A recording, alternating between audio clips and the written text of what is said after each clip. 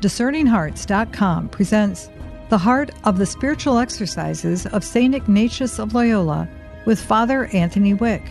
Father Wieck is the Jesuit priest of the Central and Southern Province of the United States. He currently acts as a retreat master at the White House Jesuit Retreat Center in St. Louis, Missouri. He also serves as a spiritual director at Kenrick Glennon Seminary in St. Louis. The Heart of the Spiritual Exercises of St. Ignatius of Loyola with Father Anthony Wieck. I'm your host, Chris McGregor. Well, it just reminds me so much of what St. Catherine of Siena experienced in the dialogues when the Father, through her writings, would say that I don't allow temptations to make you weak. I allow them to make you strong. Wow. And I think sometimes we can get confused too, Father, that when we will ascribe to a desolation as something that, you know, the terms like dark night of the soul, or maybe we're just really tired and we need to rest, that there might be other things going on that maybe isn't so much an action that the Father is allowing, but it's something that is going on that is a non-spiritual desolation, but we call it that. Correct. Well said. Yes, that's a great distinction you're making too with the non-spiritual desolation, the spiritual desolation. So I may be depressed. There may be a chemical imbalance in me. So there may be something that happened. I just had a car accident, let's say, and I crashed my car and I don't know how I'm going to get another one. So that's a desolation, not a spiritual desolation. Now, if it turns into my prayer where I'm starting to feel far from God now too, after my car is crashed or my incident happens or whatever, or someone rejects me in a friendship, then it becomes a spiritual desolation too. But you're right, it's not the same as the dark night of the soul. So for John of the Cross, so this is Carmelite spirituality now. For John of the Cross, the dark night of the soul, there's actually a joy that goes in there. There's a deeper joy that the Lord is purifying me. I can fall in love. There's similarities, but some differences too. I can fall in love with the gifts of God more than the giver. I can love God more for his gifts than for himself. And so there's a purification. It's a healthy purification with a deeper joy going on, that he's purifying me of that disordered love so that I love him only for his own sake. I think that might be a good summary, of what God's doing there in the dark night of the soul. There is similarity for sure, because St. Ignatius, this is strengthening my muscles, purifying my mind so that I can continue on in the service and praise of God more boldly, more confidently, and nothing will steal my joy. No fox in the vineyard will steal my joy, to take that image from the Song of Songs, right? The joy of my grapes or whatnot. There's always a way to praise the Lord. There's always a way to grow in faith, hope, and charity. There's always a way to enter more deeply into that loving relationship with our God, with our Creator and Lord. And so St. Ignatius is convicted that we can keep growing in all of these situations, whether we're toggling left or from the left or the right. I just want to emphasize that we're praising the Lord from either the left or the right side. I used to say, Chris, that I used to make this undulating movement of up and down, kind of like waves. On top of the wave, I'm in Consolation, and Desolation, I'm at the bottom of the wave. But I see it a little differently now, because in the bottom of the wave, though I'm inclined towards low and base things, that's the place to serve the Lord from. So I think I prefer to see them on like the same level and just toggling from left or right. That I think is a better image, because in desolation, I can serve the Lord in a powerful way, frankly, when he knows I'm not receiving his sensible graces, and yet plenty of graces to fight out the evil spirit. It almost sounds as though in some ways with the experience of desolation, that it's a true suffering. And he doesn't want us to stay there, that it's not something that he desires for us, but he will allow it so that we move in the direction in which he's trying to prompt us towards. I experienced that as a parent often with when you have kids. It's not that you want them to go through a particular period of suffering, whether, I'm going to use something so incredibly simplistic here. I mean, whether it's a timeout or it's a taking away of something because something was not being used the way it should be, because I want them to seek me out, to to find the right path so that this gift or whatever it is that they're using, whatever I have given to them to help them grow, that they use it in the appropriate way and not necessarily in a way that can be harmful. So I've removed that from them until they can, as it were, as a parent term, get a grip, or something like that. Again, I'm not trying to make it too simplistic, but it's an allowing by the Father. It's like a wake-up call, isn't it? So true. Yes, you're right. It's not a permanent state. It's not an ongoing state, this desolation. It's a wake-up call. And the Lord brings us back into consolation, and we come back in a different way. So there is a place for suffering. All of us have to suffer. You and I have to suffer in life, but it would be incorrect to say that my life is just principally suffering. Your and my life, Chris, is just a bunch of suffering with just a brief dot of consolation every now and again. Actually, most of our lives are more consolation than desolation, the vast majority even. But we need those desolating times to strengthen us and to make us even more appreciative of who God is in times of consolation. So yes, think about back to your image of child rearing and little children. Like, do they spend most of their day in timeout? Do they spend most of their time being looked down upon or frustrating? Do the parents grit their teeth most of the day and a few moments of joy with the child? No, that's not true. Usually there's a lot of moments of tenderness, being held, of joy, of eating together, whatnot. And yes, correction throughout the day, but the correction only keeps this child in a place of flourishing. That's the typical spiritual experience for the vast majority of all Catholics and Christians. And as a matter of fact, St. Ignatius says, if you are in desolation, remember that consolation will return. And so just keep holding on to those hopeful thoughts. Take new strength in the fact that I'm going to be coming back to consolation when the Lord wills. I trust in the Lord. And I also have plenty of graces, he says, to resist my enemies. I don't have to give in to them. And the Lord's given me all the strength I need. I'm not going to be tempted beyond my strength. Contrarily, if I'm in consolation, I need to humble myself, though, and not think that I'm God's gift to whatever.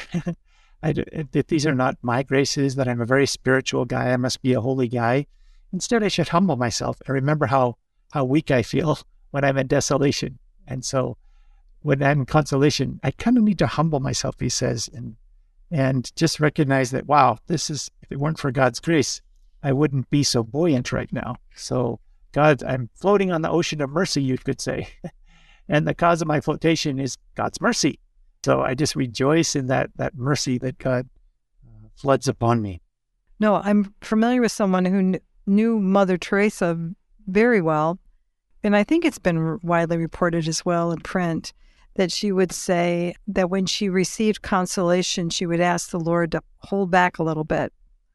So for those times when she was in desolation, kind of, easing the waves that will go up and that will go down. And she would say, but just grateful for the consolation, Lord, but hold back just a little so that, the dip down will not be as deep. Yeah, that's very interesting.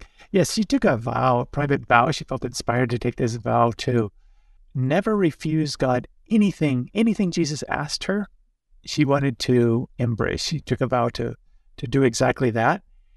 And so in all of her suffering, though, and I've read her diary, whatnot, there's still a deeper joy underneath all that suffering and that lamentation of, where are you, Lord?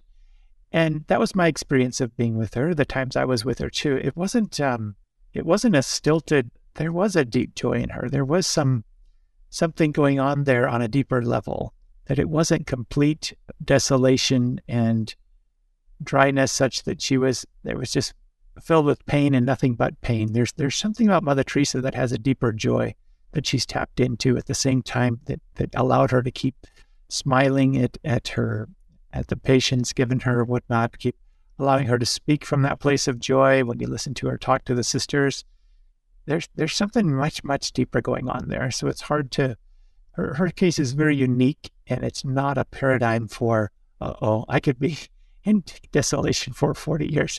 I don't think she's a paradigm at all for that. And even her own case is difficult to decipher. So most all of us, Chris, we experience moments of desolation. It's a test for us to stay firm and to work against those desolating thoughts. But consolation is usually much more of our lives, experience that lasts for much more of our lives. So, and again, that can be even if I'm in pain. Let's say I have developed some kind of medical condition that might be on the natural level desolating, but it doesn't have to become spiritual desolation. I might actually feel very close with the Lord in the midst of that pain, and especially intimate. That suffering becomes an invitation to intimacy. Or when I lost my father a few years ago, there was deep intimacy that went. I had a lot of tears, but it was actually for the beauty of his life. It was really quite amazing. When I was flying home for the funeral, I was in tears the whole time. And that was the one time I was grateful to have masks. The whole time people couldn't see this crying priest the whole time. But I was writing the homily for his funeral. And I was just so overwhelmed by the beauty of his life and my vocation enwrapped within his. Oh, wow. That was really amazing. So it was a spiritual consolation of lots of tears. And yet people would probably think, oh, you lost your dad. You must be in great desolation. And it's like, I feel really, really close to the Lord right now. It's consolation. So with lots of tears. So lastly, St. Ignatius gives in this first week, the 3 typical ways that the evil spirit works on you and me. And he's going to use trickery to get us to his own designs and to fall off into receiving his inspirations and following his inspirations. 3 typical ways. As evil man, as an evil woman, as an evil army chieftain. And so he starts in the 12th rule with this evil woman. Now, it's not common parlance. People are really concerned about that. Is he scapegoating or something, a woman? So you could put it in terms of, I think Father Gallagher speaks about a petulant child that gets angry or something, but whatever. The point is that whether woman or man, I don't think really makes a difference. The point is someone who nags us into doing what they want us to do. Let's say take a drug. Come on, Father Anthony, take this. Everybody does it. It's not a big deal, huh? Or play with this little device on the internet, or open up this browser, or try this little drug, or try, any kind of temptation, so that the evil spirit will nag us into doing something until we finally do it. So I don't make a show of strength. I just kind of like, oh yeah, well, I really shouldn't do that. I don't really want to do that. I know I shouldn't. I don't know. I don't make a show of strength. And he says when that evil spirit behaves like that person who's pushing us, who's nagging us into darkness, and if we let that evil spirit keep nagging us into, come on, it's not a big deal, pocketing that money, Father Anthony, or whatever I'm doing, or taking extra alcohol or this drug that's not healthy or maybe even illegal. Like, I need to stand up to that evil spirit and make a show of strength. And when I do, that evil spirit will flee. So we have this ability again to overcome these evil spirits. And when that spirit's nagging me to think badly about a person, to gossip about them, to whatever it is, Chris, I need to make a show of strength and say, I'm not going there.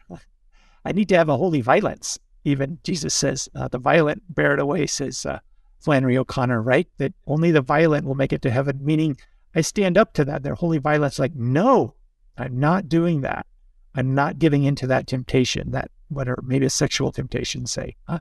Like, I'm not going there. I'm not going to allow this to plague me. I'm not going to watch this anymore. I'm exiting out. I'm shutting off my computer. I'm shutting off this program. I'm not going to flip through channels and see how much I can justify. I stand up against that evil spirit. He says, if you don't do that, if you don't stand up against this evil spirit as he nags me into doing something, if I have fear or I lose heart, there's no beast so wild on the face of the earth as the enemy of our human nature, and following out his damnable intention with so great malice. So the enemy of the human nature, that's so interesting, isn't it? It speaks of the Catholic view of human nature that's very positive. But the enemy of human nature has damnable intentions, totally wants us under his standard. He wants us in hell with him. He's declared war, Revelations 12, against all the offspring of the woman, whom you and I are. And he wants us, that's the one way he can get back at God, is to destroy his handiwork, and to get his handiwork to commit one unrepentant mortal sin that will damn them for eternity. So we need to stand up to those temptations towards evil there, in that when we're nagged into doing such a thing like that.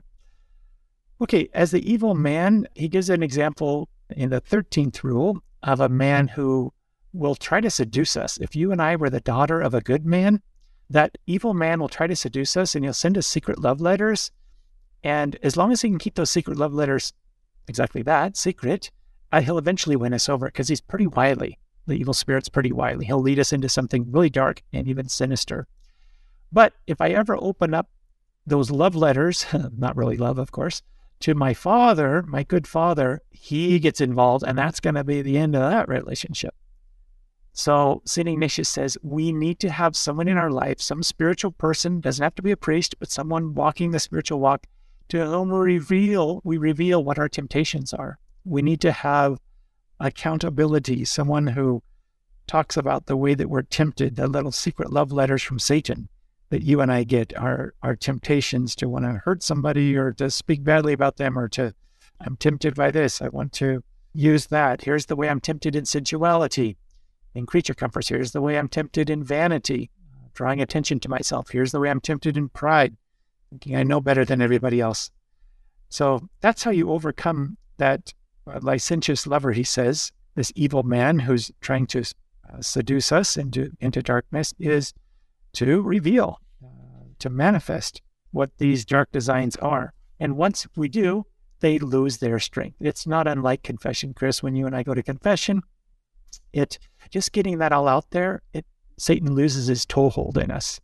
Because as soon as I admit that I did this and this and this, and I didn't do that and that and that, it's already separated from me. I'm no longer carrying it on myself. And so the Lord can take it upon himself, pay the price for it, and give me new freedom. Lastly, the evil army chieftain. So who's trying to plunder our fortress, namely our soul. He's a smart enough chieftain. He looks around, he prowls around, paces around the whole stronghold of our soul, and he's always going to attack us by our weakest link, by our weakest place where we're not very virtuous. He'll survey our different virtues. He's smart enough to attack by the weakest point of our fortress. And so what do you and I need to do? We need to buttress that side of our fortress.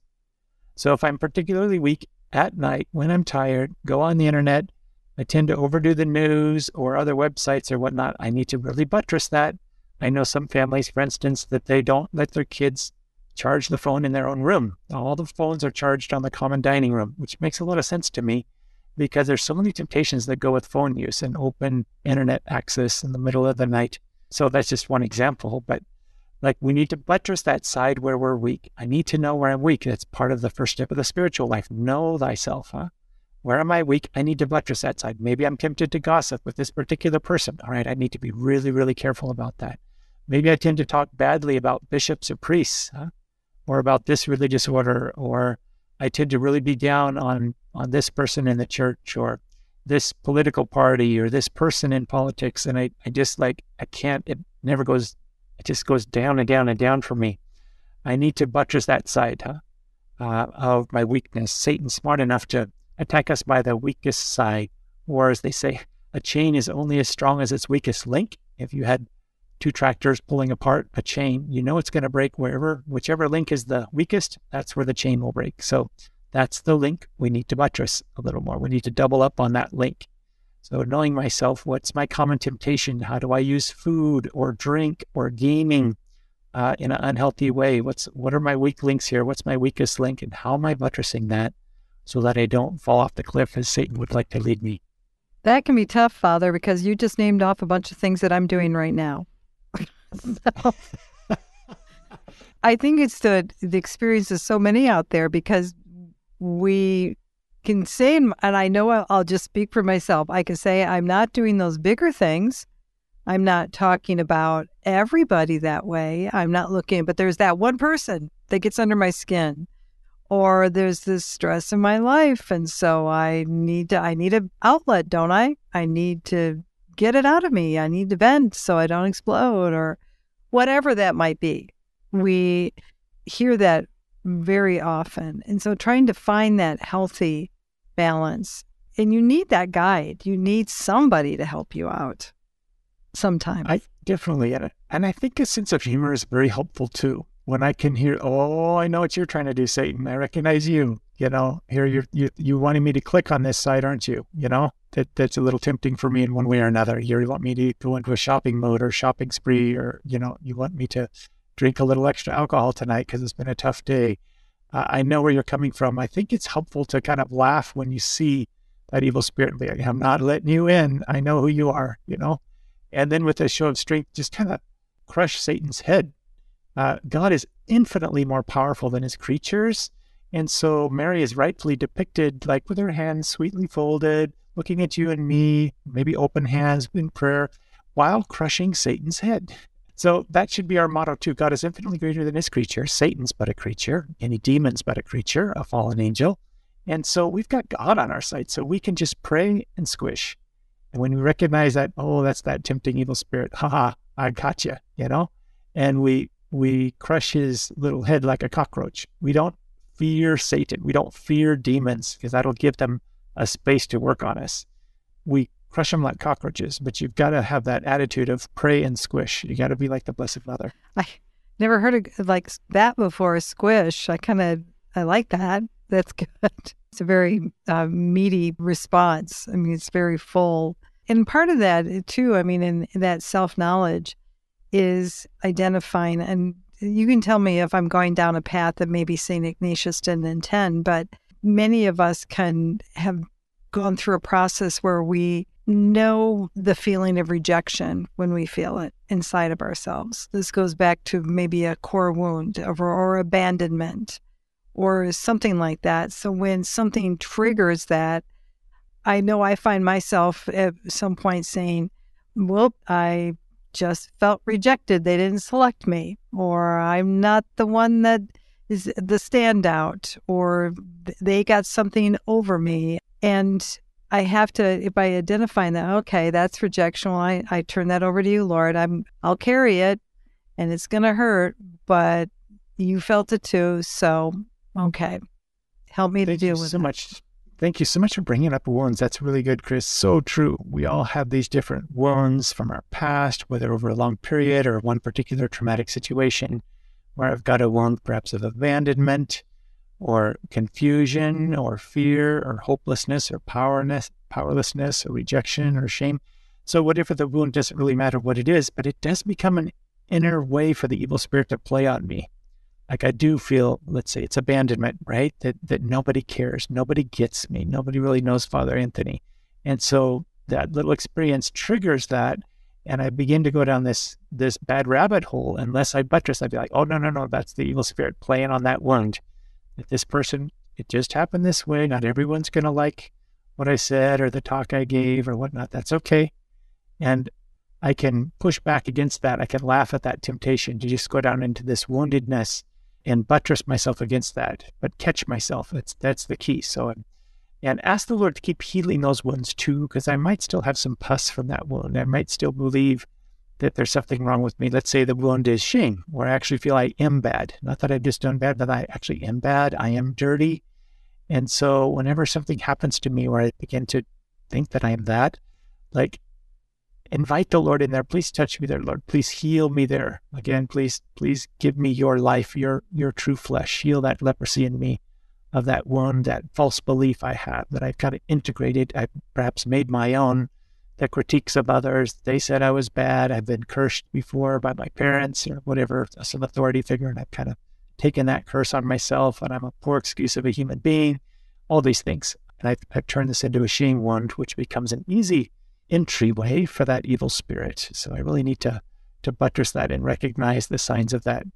That's so important that we, in that self-knowledge, we recognize the source of these things. This is, you were saying, Chris. So thank you for bringing up the notion of wounds, because you're right, that becomes a very easy entryway for the evil spirit to play on those weaknesses that might be very significant from our past, and the Lord's still working on and healing, but it becomes, if we're not careful, if we're not cognizant of them, it becomes an easy entryway for the wrong spirit. We'll continue our conversation in our next episode.